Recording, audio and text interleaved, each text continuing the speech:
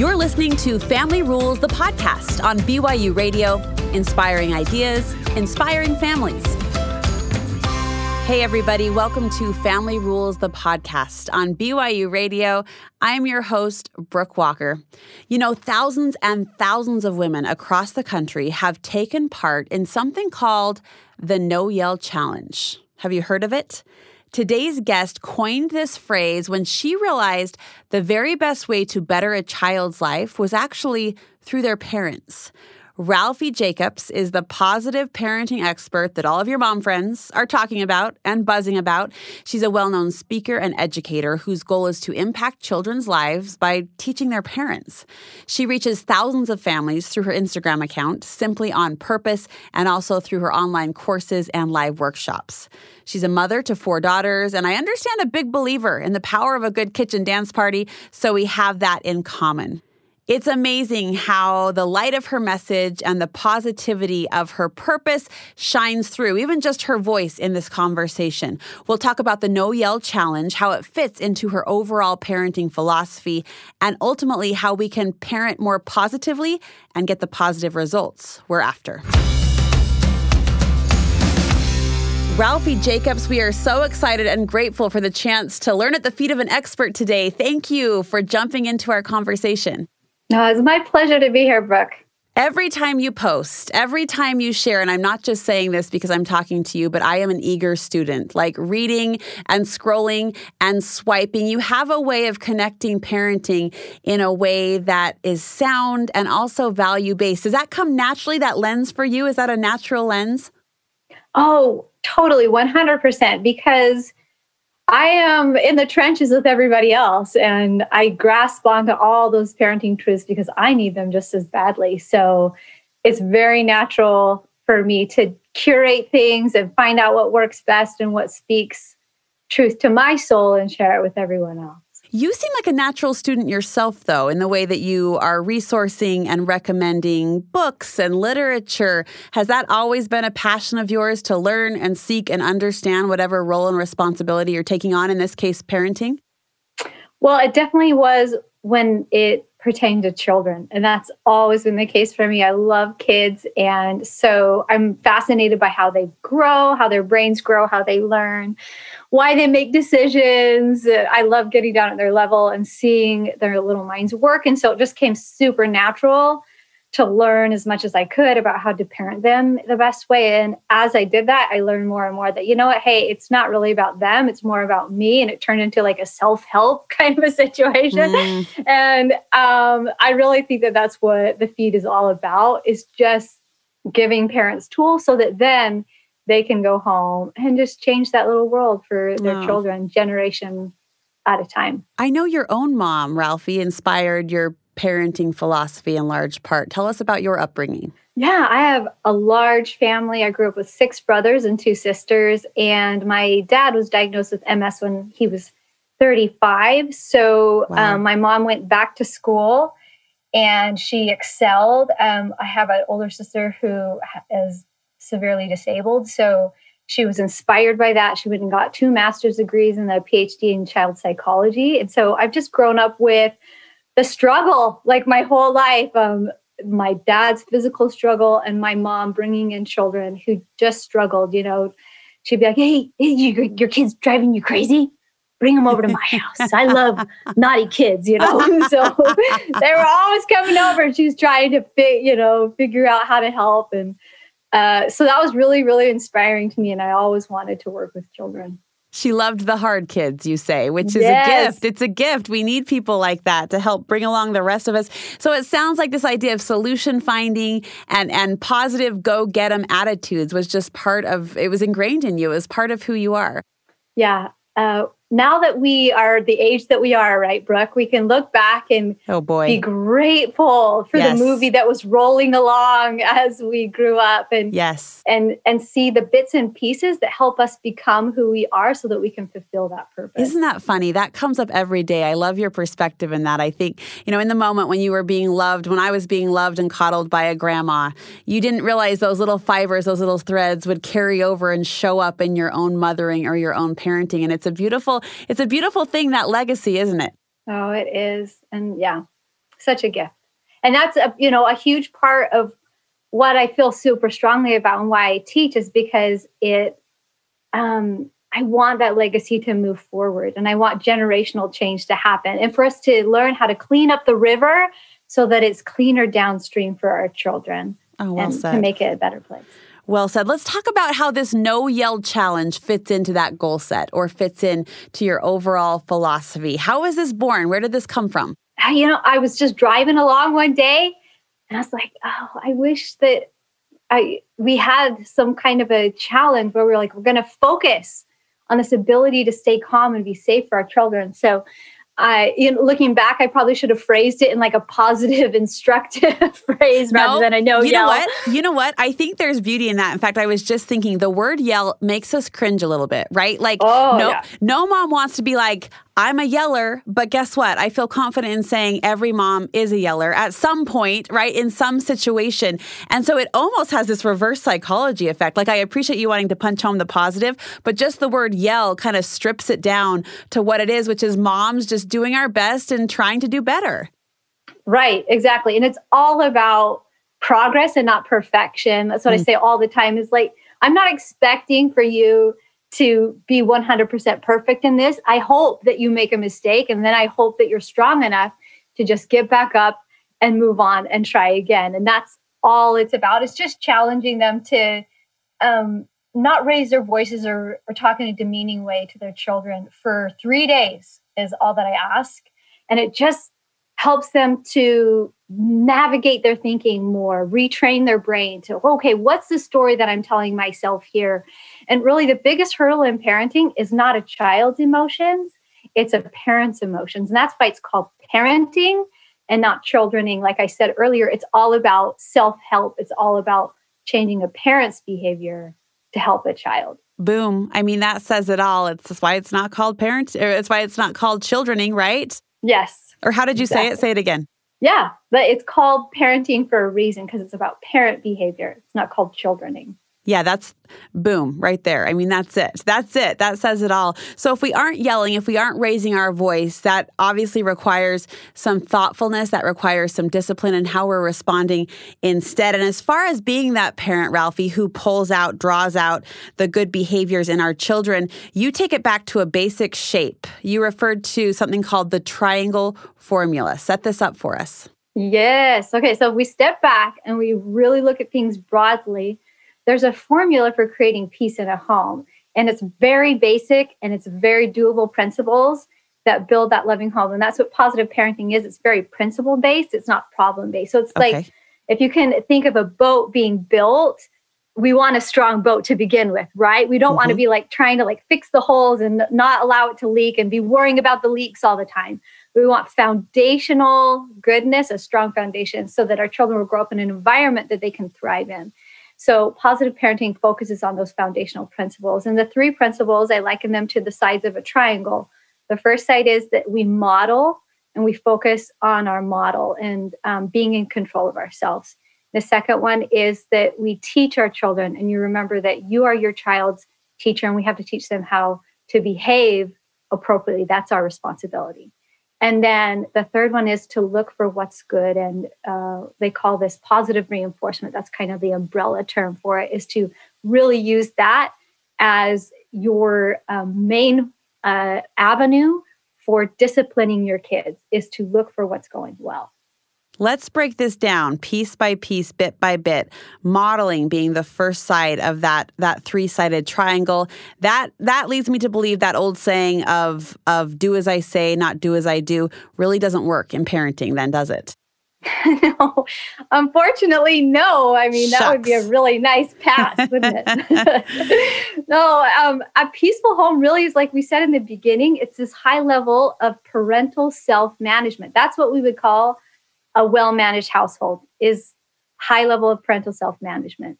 So parents have the greatest responsibility out of anybody else in the world to change their homes, because we set the standard for behavior. Children mirror and they mimic their parents because we're the source for what to do and how to do it in everything, fortunately and unfortunately, right? Yes. So the key word is to model. Children love it when they feel like their parents have it together because it's safe for them and it's reassuring.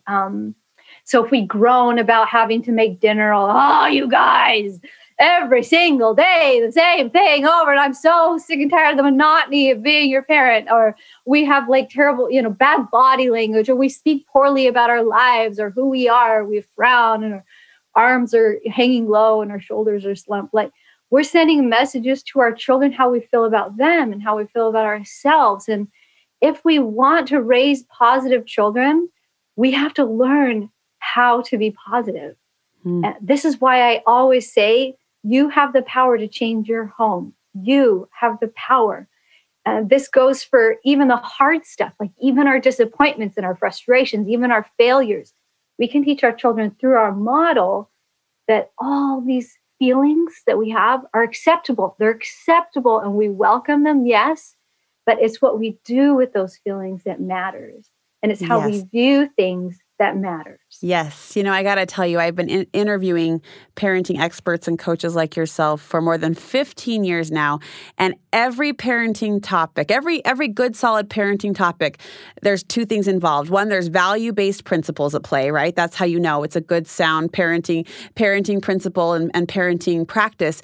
But there's also this look in the mirror moment where you have to say, how am I reflecting this? They're looking to me. They're watching my actions. And I've tried really hard, both professionally and personally, to not let that repeating piece of advice to model and to be the example fall tired, because it can't, right? That example is a living, breathing demonstration of everything we're trying to teach and preach and instill in our kids. So we have to kind of conjure up this energy around the idea that I'm my child's best teacher, and that teaching is happening by example.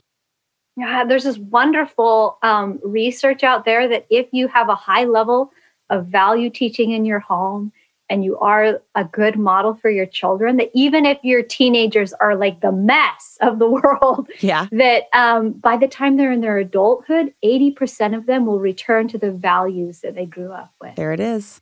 It's so important, and it's so essential to show through your example what a child should do. It's preventative, it's proactive, and it's building that firm foundation for good behavior. Okay, so what if it's not my teenager who's the mess of the moment, but it's me? I lost it in any given situation. I didn't handle it well in this isolated moment. I messed up, Ralphie. I totally messed up. How can we then correct that or switch the modeling opportunity back into our favor? Yeah, I've just been talking about this just recently on my feed. It's so important to be okay with being human. And sometimes this guilt, right? Like, oh my gosh, I am the worst. And we let that experience define us, and we put a label on ourselves because of an experience. But what I like to think about is that guilt, the only purpose that it can serve you is to call you to action. If you're not called to action, then guilt serves no one. So express your sadness about it. Ask for forgiveness from your children, and then move on and show them how even with those failures, we can find success, because that's the whole part of learning, is having that growth mindset where we make that mistake, but then we just give ourselves feedback like, okay, that could have gone better. Yes. I know better strategies than that. Yes. I'm going to try that differently next time, and I'm going to be more prepared next time because I've had this as an experience to draw back on. This is so interesting to me because I've long been intrigued with our fascination with mom guilt, quote, mom guilt, as it's called. I think it comes up so often in conversations and interviews, and I get it. I'm not discounting it because I know it's a real emotion and a real feeling. I think what intrigues me, though, is that it becomes such a heavy weight. Like it drags us down and almost paralyzes us to a point, or at least how we talk about it. It seems that it can be that for some women. And I've always thought of it as an opportunity, like guilt equals opportunity, right? To change, to progress, to better, to improve. It speaks exactly to the heart of what you were just saying. Yeah, I love that. Guilt equals opportunity. All right. The first triangle being model, the second side of that triangle being teach. Talk to us about this principle. Yeah, so that's the one that gets overlooked all the time. We think that children grow up, are actually, they're born with an adult brain. Like they have a strong moral compass. My 5-year-old knows she's got it together. Come on. I know. But parents are the primary teacher. And I'll let you in on a little secret here. The truth about misbehavior is this, that most often the reason why children misbehave is because they don't know how to behave well. It's not because they're out to get us, or it's, penitence for something we did earlier on, or they're fruits of the devil or whatever. It's literally because they don't know how. And that's why we hear the word discipline being used all the time. And for some reason, there's been this negative connection with that word. Like, it just feels so negative to us, like, discipline your kids. You need to be better at disciplining your kids. But the real meaning for that word is teach. And I'm so glad that real meaning is kind of bubbling up to the surface, and the pendulum is swinging back to the true definition of it, because it comes from the word disciple. It means to teach. It doesn't mean to punish. So when we're yelling or we're screaming at our kids, or we're giving them a long lecture, we're monologuing, we're not teaching them. They've tuned out by about 30 seconds into that. So that's not effective teaching. And we don't want to stop behaviors for a few minutes. Like when we say, no, knock it off, stop, leave that alone, don't touch this. We want to use our time and our energy, because those are limited resources that we all have, to build lifetime skills for our children. That's the goal with parenting always, is to give our children wisdom and tools for a lifetime. And there's so many effective and wonderful ways to teach your child, but I can just give you one quick example. Please, strategy. Yeah. It's called redirection. And that means that you show your child what they can do by using what they call instructive language or positive language. Rather than saying, don't touch that, you say, you can touch this over here. So showing them what they can do, showing children where they can have fun, and using that knowledge that they really just want to have fun as a resource for pointing them in the direction of the correct behavior. So one day, we were having this really touching family meeting. A grandparent had just passed away, and we were all kind of teary and all gathered together as an extended family. And my youngest was running this car along this metal bench. We're all like, oh, Grandpa, he was so wonderful. And then my daughter's running this little matchbox car along this metal bench, and it's like going along the metal bench, totally ruining the moment. And everybody's like looking at her like, what's the deal? Yeah. And I initially, it's that knee-jerk response, right? Like, don't stop, leave that alone, put that down. But then I thought, no, that's showing her that all I want her to do is to not have fun. The subtitle's there. When you say that to your child, it's always, I'm no fun, and I don't want you to have any fun either. So we want to show our child where she can have fun. So I have to find a place where she can have fun. Oh, Sybil, you see that chair over there? What if we drape a blanket over it, and that could be your cave for your car, and we can bring these other cars in there, and then they can have a secret meeting with the cars about what they're going to do next. So you move the behavior in the direction that you want it to go.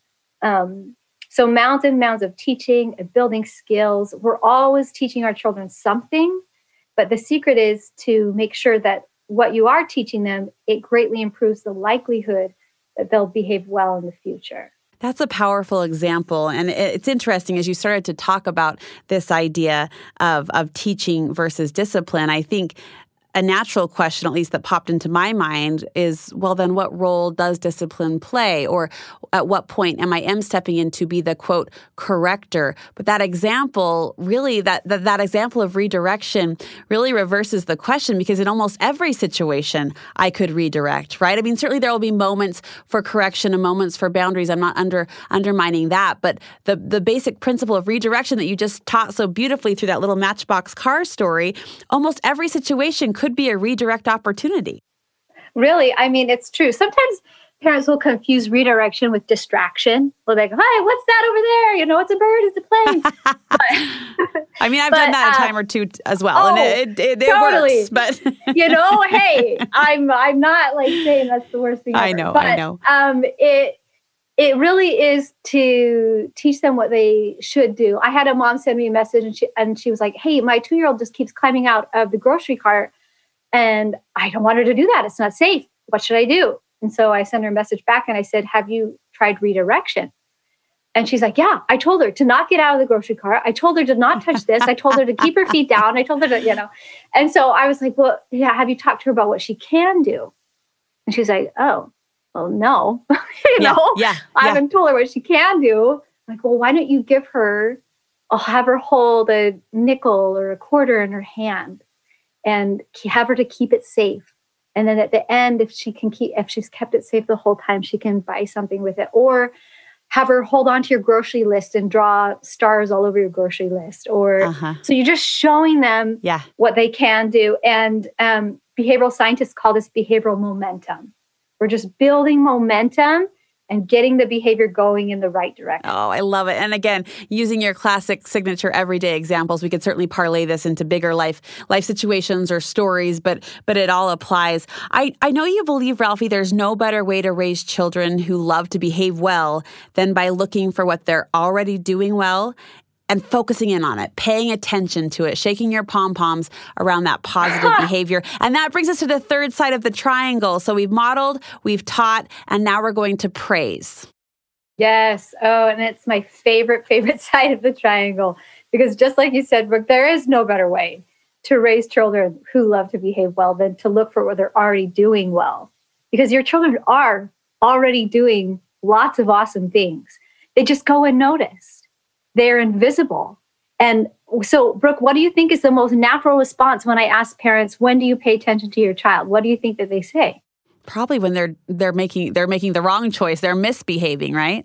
Of course. It's so natural because there's this default in our brain that says something is going wrong. I'm going to find what it is. That's my job. It's primitive. It's like we're always looking for the danger.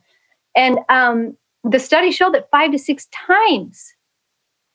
times more likely to pay attention to children when they're misbehaving than when they're behaving well. I believe it.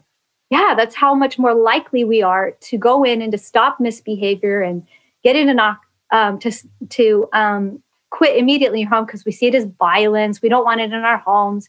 And that means that it's actually scientifically proven that if I just look for what my children are doing well already and I cultivate it and I pay attention to it and I reinforce that, because that's all children want. Number one is a parent's attention. 80% of the things that bug me, that annoy me, will just simply go away. They'll disappear. And that's something that is a surprise to parents when I give them these three principles: model, teach your child, look for what's good. And they're like, okay, but what about all the bad stuff? And I go back to this all the time. But if you do these 3, 80% of the things will just disappear. And that's what we call using your positivity to discipline. I hear the word magic all the time. Ralphie, it's magic. It's magic. It's not magic. It's science. There's science that's put in place. Our brains are built in a way that when we're given attention for behaviors, they're reinforced. I love this analogy of the flower and the weed.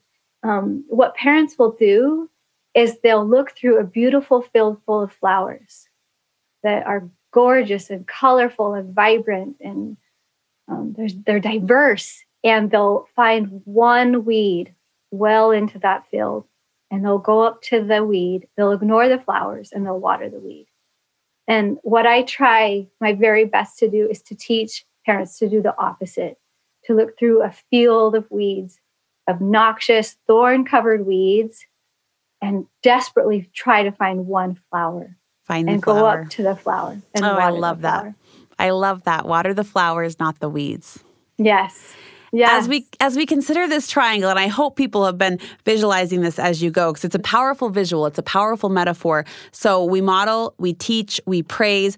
Ultimately, you say, if you're not getting the parenting results that you're hoping for, striving for, you can put yourself to the triangle test. Yes, the triangle test. So I love this. When my kids are just at each other's throats and they're just acting like little wild Amazon women. Your kids are like that too? Oh, good. Oh, good. Oh, good. Oh, I know. That's one of the best things actually about learning more about parenting is you're like, oh, this is natural. This is normal. It's as it should be. As it should be. It's there for a reason. So I'll apply the triangle test. So what I'll do is I'll look at my husband and I'll be like, what do we do? They're like, they're going to kill each other. And so he'll say, okay, we need to really look at these 3 principles. So I'll look at them and I'll say, which side of the triangle am I missing? Because as we know, the triangle is the strongest geometric shape in the world. But what if one side is missing? It will collapse. What if I'm really good at modeling? I'm really wonderful at teaching my children deliberately, but I'm failing on praise. I just think, you know what? Leave well enough alone. The triangle will collapse. What if I'm an excellent teacher? I'm great at praising and I'm a terrible model. I say, like you said before, do as I say, not as I do. The triangle will collapse. What if we miss on the piece of teaching? We're like, oh, they should know better. The triangle will collapse. So being deliberate, looking at all 3 sides of the triangle and keeping that triangle nice and strong, because when our children are misbehaving, it's usually that one side is missing. Parents have such a great power to make a difference, and you can really make it in one day. That's my promise to the parents that are listening, is you can make a difference in one day. So just go home and look for the good in your children and send them the message that those wonderful things that they're doing will not go unnoticed, that you will pay attention to it, and that your home is safe and consistent and a place for them to thrive and to just be themselves. So well said. You know, I generally, and I do, I strive to avoid these general sweeping themes or statements. But the fact of the matter is, I've been listening to you teach us and share with us. And parenting is a journey. Parenting takes practice. Yeah, so much practice. Oh my goodness. As I default to that cliche phrase, but it does. And as I think of this no yell challenge or the triangle test, I mean, it's those daily efforts that add up to what we hope will be successful parenting in the end. Yeah. And looking at it as kind of it's not a quick fix. Right. This is a methodical approach to parenting. This is day in and day out, being that safe model for them, that safe place for them. And then by the time they're into their 20s and they're out, they've launched, that you see that return on your investment. You say, okay, they made it and they're going to be okay. And we're all going to be okay. Ralphie, I love your perspective. I love the community that you've built on Instagram through your Simply on Purpose. Where can we learn more from you? Well, you can find me at simplyontpurpose.org. That's my website. I have an audio course that's there. I have coaching calls where I have recorded calls with parents and we talk about specific behaviors. I have webinars now that we're still not doing live workshops, but I look forward to doing that once it's safe again. But we have webinars where I'm teaching online. And you can find me on Instagram at Simply on Purpose. You're doing good. You're sharing light, and we're better because of it. Thank you for jumping into our conversation today. It's my pleasure. You've been listening to Family Rules, the podcast on BYU Radio. Today's special guest was Ralphie Jacobs, a positive parenting coach and expert from Simply on Purpose. If you liked this conversation, if it was one that strengthened your resolve to be a better parent and a stronger family, we invite you to subscribe to our podcast wherever you get your podcasts. And please leave us a review as well. We take that feedback to heart. Thanks for being part of our conversation and our community, and we'll see you next time. Family Rules, the podcast, is a production of BYU Broadcasting.